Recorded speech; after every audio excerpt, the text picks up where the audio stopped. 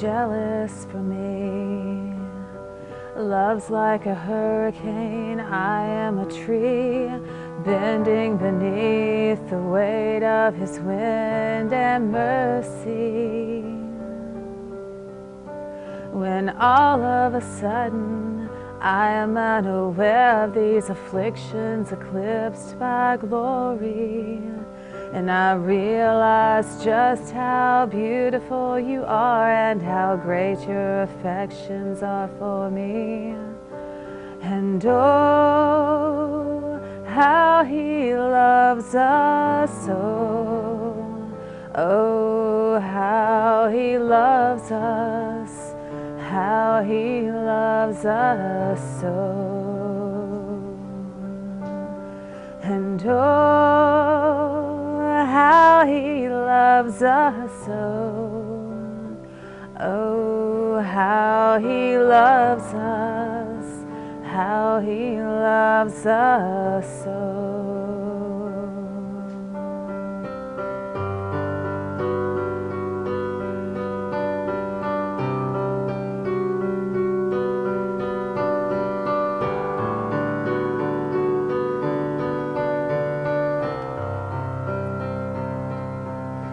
Yeah, he loves us. Oh, how he loves us. Oh, how he loves us. Oh, how he loves. Yeah, he loves us. Oh, how he loves us. Oh, how he loves us. Oh, how he loves.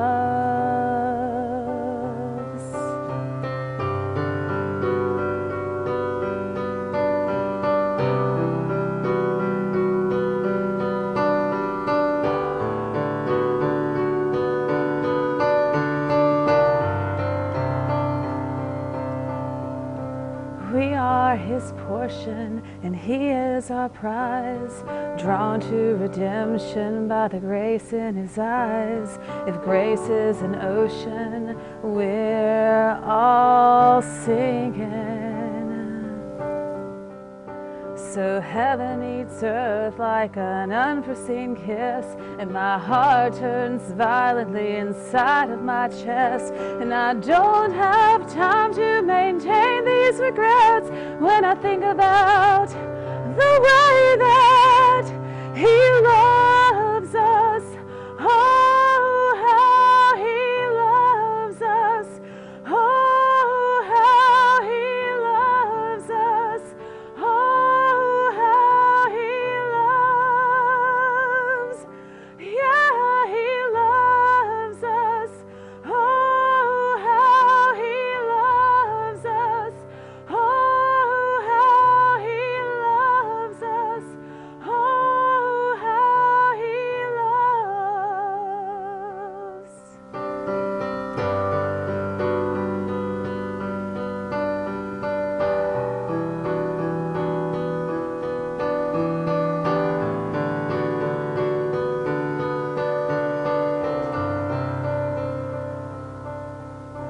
He loves us.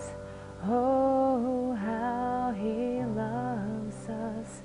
Oh, how he loves us.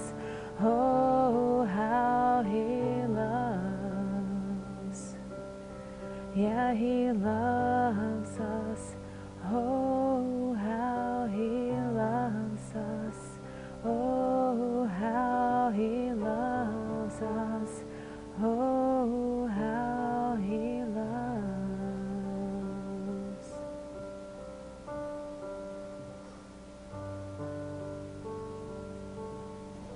Oh, praise the Lord, all ye nations. Praise him, all ye people. For his merciful kindness is great toward us, and the truth of the Lord endureth forever. Praise ye the Lord. My name is Hal Brady, and I want to welcome you to this ministry. It is my prayer that both this message and music will be a blessing to you.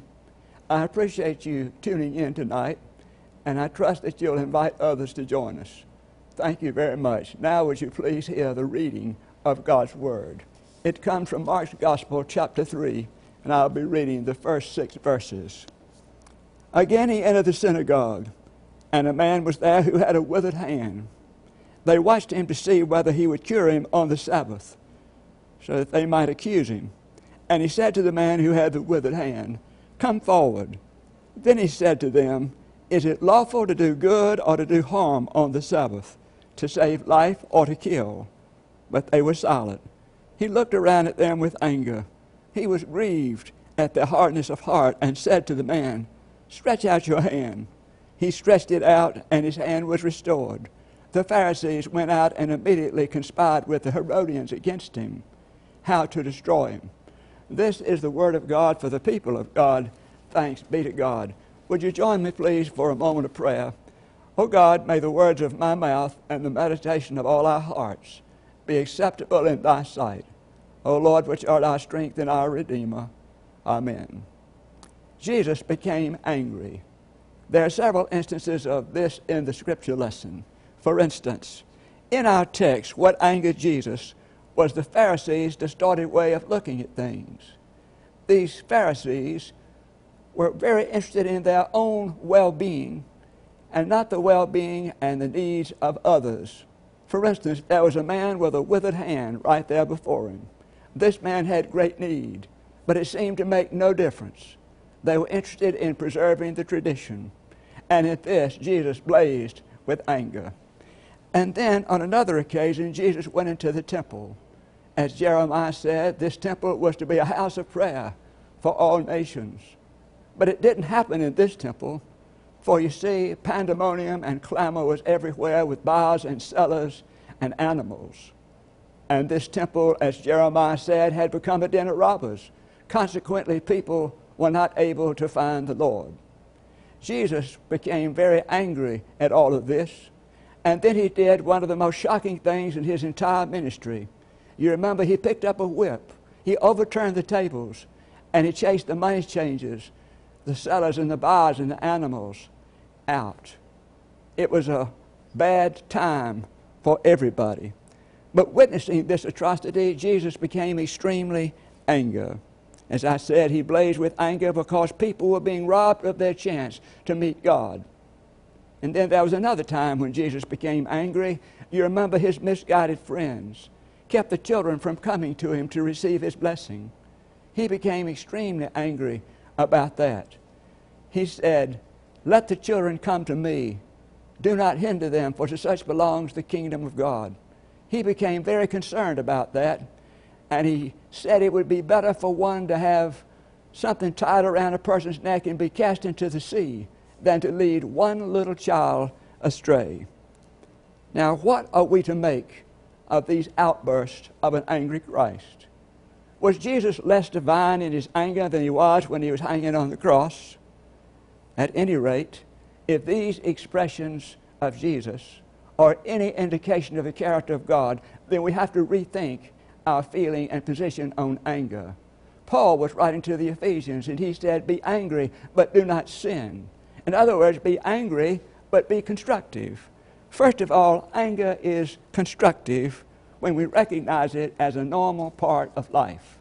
A little boy had been angry in a terrible outburst, and so he ended his prayer this way. He said, "Lord, please take away my temper, and while you're at it, take away the temper of my mother as well." But if we lose our temper, we'll be less than God intended us to be. God gave us a temper. Consequently, he must have thought it had value. In an engaging essay, Judith Virus shared some interviews she had with children about what is a good mother like. Notice, before this is over, she said that a child never expected a mother not to be angry. But here's what some of the children thought about this. For instance, Ted said she has to, or she'll faint from holding it in, talking about her anger. But it's best to remember, said Randy, that when she starts to act real weird, you have to look scared and serious. Don't giggle. When mommies are mad, they get madder when you giggle. But note that researcher said not a single child thought that a mother should never be angry. You see, these children understood that anger is a normal part of life, and this should be very comforting to parents who have problems from time to time with their frustrations. Now, the Christian religion does not expect that we will never get angry. Of course we will. Indeed, if we have a distorted concept of Christianity that forbids anger, we are in for real trouble. As the physician Dr. Carl Menninger once said, that the person who only gets mad and never expresses it outwardly will only get mad inwardly and will vent on himself. Consequently, that person will be in for real trouble. And that phrase we use, "I'm really burning up," will in fact be a descriptive reality of our own lives and our minds and our attitudes. So we need to understand that it's perfectly all right to have a temper and to be angry. But our prayer should be, Lord, if I get angry, please don't let it be destructive. A man went into a store and asked for a cigarette, and the lady behind the counter said, "King size or regular?" He said, "King size." She said, "Filter or plain?" He said, "Plain." And then she went over and she said, "Flip top or crush proof? Menthol or mint? Cash or charge?" In an annoying way, the man said, "Just forget it. While we've been talking about this, I've whipped the habit." Then it was that Dr. Paul Tournier, the great Swiss physician and counselor, said, "The greatest obstacle to acceptance is anger that has been repressed because one has not dared to give expression to it." Tournier was saying that a person needs to own his or her anger. That way, they know it's a normal part of life. And then secondly, anger is constructive when it is controlled. I want you to use your imagination for a minute. I want you to take a quiz on how you control or handle your anger. Here's the situation. You and your spouse or a friend are going out for a meal tonight. You've been planning this all week. You're excited about the meal because you want to have a Mexican dinner. You're excited about burritos or enchiladas or fajitas, things like that. You really enjoy that kind of meal, and you're looking forward to it. As a matter of fact, you didn't eat much lunch because you wanted to save room for all of that good Mexican food. So you pick up your spouse or friend, and on the way you decide to be nice. You say, "Well, where should we eat tonight?" And your friend says, "Well, I've been looking forward to Chinese. I'm just really excited about having some Chinese food tonight." Well, the mere thought of Chinese makes you gag. You just don't care for Chinese food. So you try to help your friend realize you like the hot sauce of Mexican food. But then you see a pained look on your friend's face. So at that point, you have a decision to make. You realize that your relationship is coming to an end. So how do you handle conflict, or how do you resolve this particular situation? Here are your choices. A, go to the Mexican restaurant because you're driving and enjoy the meal while your partner suffers. B, be a nice person and take your partner to a Chinese restaurant. Force down the food and suck the entire meal. C, drop off your partner at the nearest corner and eat Mexican by yourself. D, call a pastor, set up a counseling opportunity, and have the pastor help you decide, making sure you choose a pastor that likes Mexican food. E, go home and eat leftovers in silence and never speak to your friend or spouse again. Now, the surface of this conflict seems to be very little and not too important. But let me tell you, little conflicts can turn into big conflicts, and they cause all kinds of problems. When I was growing up, I had a pinto mare. Her name was Dixie. Dixie was 10 years old. She and I really liked each other. I would ride, and the horse seemed to enjoy it. Well, one day we were in the backyard, and all of a sudden, this horse got spooked and started running toward the pasture. I lost control. The horse was leading us right into this barbed wire fence. And so there was nothing I could do but sit there. Thank God, it only affected my lip for a while. The horse was fine. But the problem started when I lost control. When I lost control, disaster occurred. Quite often, when our anger is so real and vivid, we lose control, and that becomes a disaster for us and everybody else around us. So we need to be sure that we understand that frequently our anger is a result of immaturity. Now, we've all seen a child throw a temper tantrum, but some of us have come to understand that that temper tantrum may be a normal, necessary part of this child or baby's life. But let me tell you something, an immature adult can be a tragic sight, to say the least. When you see an immature adult, you've got a real problem. For instance, I read about a car that was possessed by a company of a man in Florida. He lost his temper.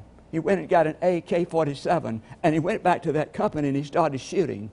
And before long, many of those people in that company were dead, even before he finally killed himself. And this is not a lone case. Things like this are happening all over. 2 million people are affected by crime every year because of anger. 500,000 divorces occur because of anger. And what about the category of child-battered children? We have that problem. And then there's spouse-battered children. And what about our intimidating measures out on the expressway? We're traveling along and all of a sudden somebody comes up and they cut in front of us and then the race is on or the cursing starts. You know, driving down an expressway is wonderful as long as that car is under control. But when we lose control, that car becomes destruction or death in its path. It's a horrible thing to see when we lose control of the situation. A cartoon showed a husband and wife. They were in a large house. It was pretty obvious they'd had an argument. They were very sullen with one another. Finally, the wife said, okay, you want a hot breakfast? Then she said, set fire to your cornflakes. So you can see how anger spins out of control. And then there was a United Methodist minister named Harry Peeler. He said that I want you to remember one thing out of this speech, and that is that anger is steam. When steam is under control, it does good things. But when steam is out of control, there is a problem. So we need to understand that anger is constructive when it's under control. And then thirdly, anger is constructive when its motivation is unselfish. Jesus never got angry over something done to him. He got angry over things that were done to other people. We're talking about wrongs that were done to other people. He got angry because of that. He didn't hate the Pharisees, but he worried about their hard-heartedness toward their neighbors. So he got angry with them.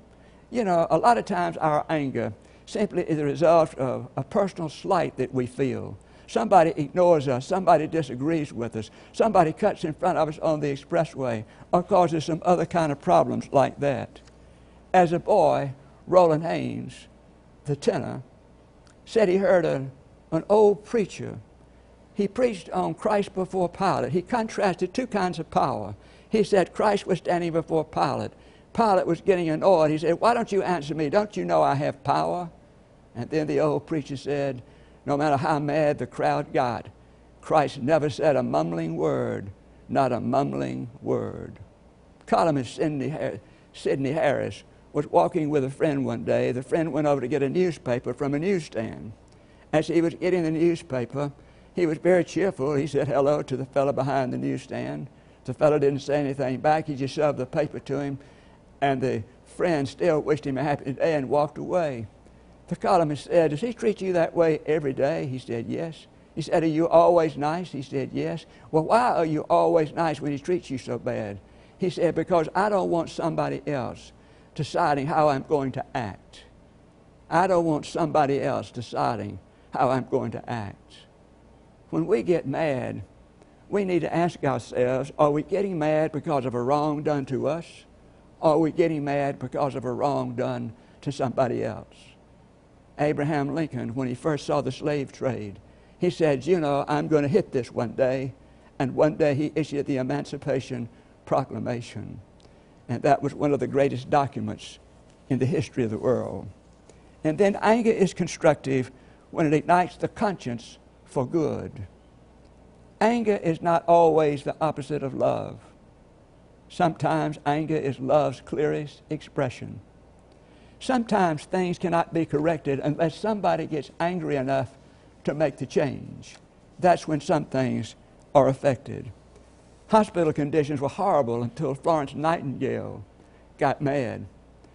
On December the 1st, 1955, an African-American woman named Rosa Parks got on a bus in Montgomery, Alabama. She said she never intended for this to be anything but a trip home. She said in her book, she just thought she was going home. She didn't realize it would be a historic event. But she knew that God would meet her needs when she got into a stressful situation. She said she knew it was time for somebody to stand up, in her case, sit down. But she knew that God would be with her. And so this is what happened. The bus driver asked her to move, to give up her seat for a white gentleman. She refused. She continued to sit. And the result of that was that the Supreme Court ruled unconstitutional segregation.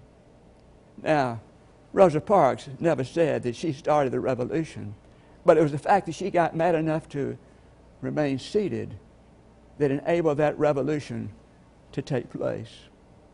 When we get mad as Christians, we need to be sure that our angriness comes out of love and that our angriness is directed to circumstances and not to people. There was a United Methodist preacher named Ross Mars. He said that his father would get after him when he was a teenager, saying that you're being led astray by the people you associate with. And so one day his father said, "Tell me your name." He said, "Ross." He said, "No, your last name. What is your last name?" He said, "Mars." The father said, "Spell it." He said, M-A-R-R-S. He said, "Does that sound like to you Jones or Williams or Altizer?" He said, "No." And here is the lesson. He said, "Then if that doesn't sound that way, then you're not one of them and you're expected to act differently." Dear listener, tell me who you are. You say, "I'm a Christian." I say, spell it, C-H-R-I-S-T-I-A-N. Does that sound like somebody that's a non-Christian? Does that sound like somebody outside the kingdom's enterprise? Beloved, because we are Christians, we ought to be different, and our anger should be constructive. Let us pray. Oh God, our Heavenly Father, thank you for this day, and thank you for your presence. Thank you that when we get angry, and all of us tend to get this way, that we can be alert as to what kind of anger we have. We know that in some sense our temper is a normal part of our lives, but we also know that our tempers can cause sin and friction and discord. We pray, oh God, you'd help us to distinguish the difference, and that you'd help us always to let Jesus Christ be our example as to how we live and what we say and what we do. Hear our prayers, we pray in Jesus' name. Amen. Thank you again for joining us tonight, and I pray that you'll have a good week and that God will bless you and keep you and give you the sense of peace that only He can give. Amen.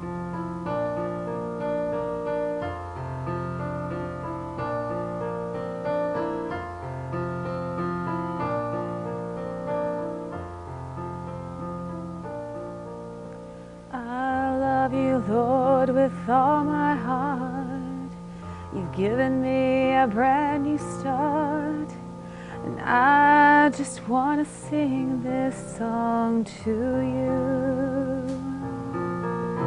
It goes like this: the fourth, the fifth, the minor fall, the major lift. My heart and soul are praising. Hallelujah, hallelujah, hallelujah,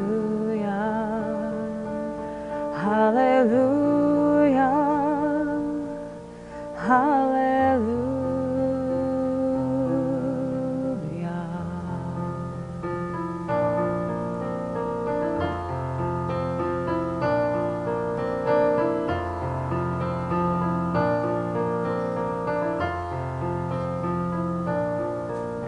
I know that you're the God above.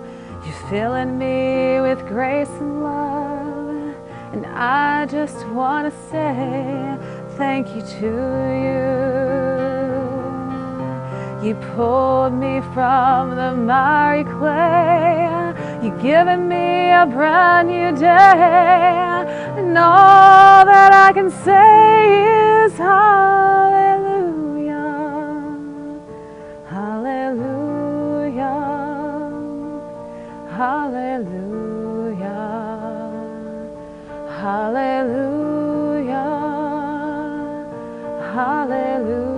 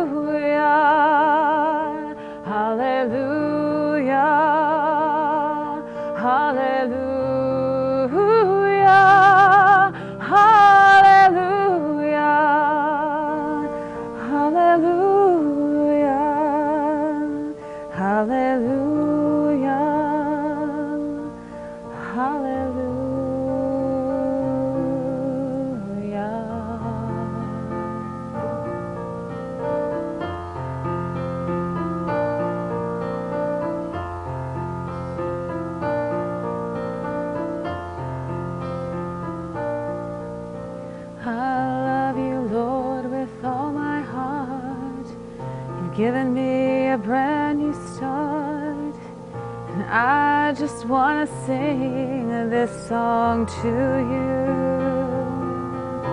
It goes like this: the fourth, the fifth, the minor fall, the major lift. My heart and soul are praising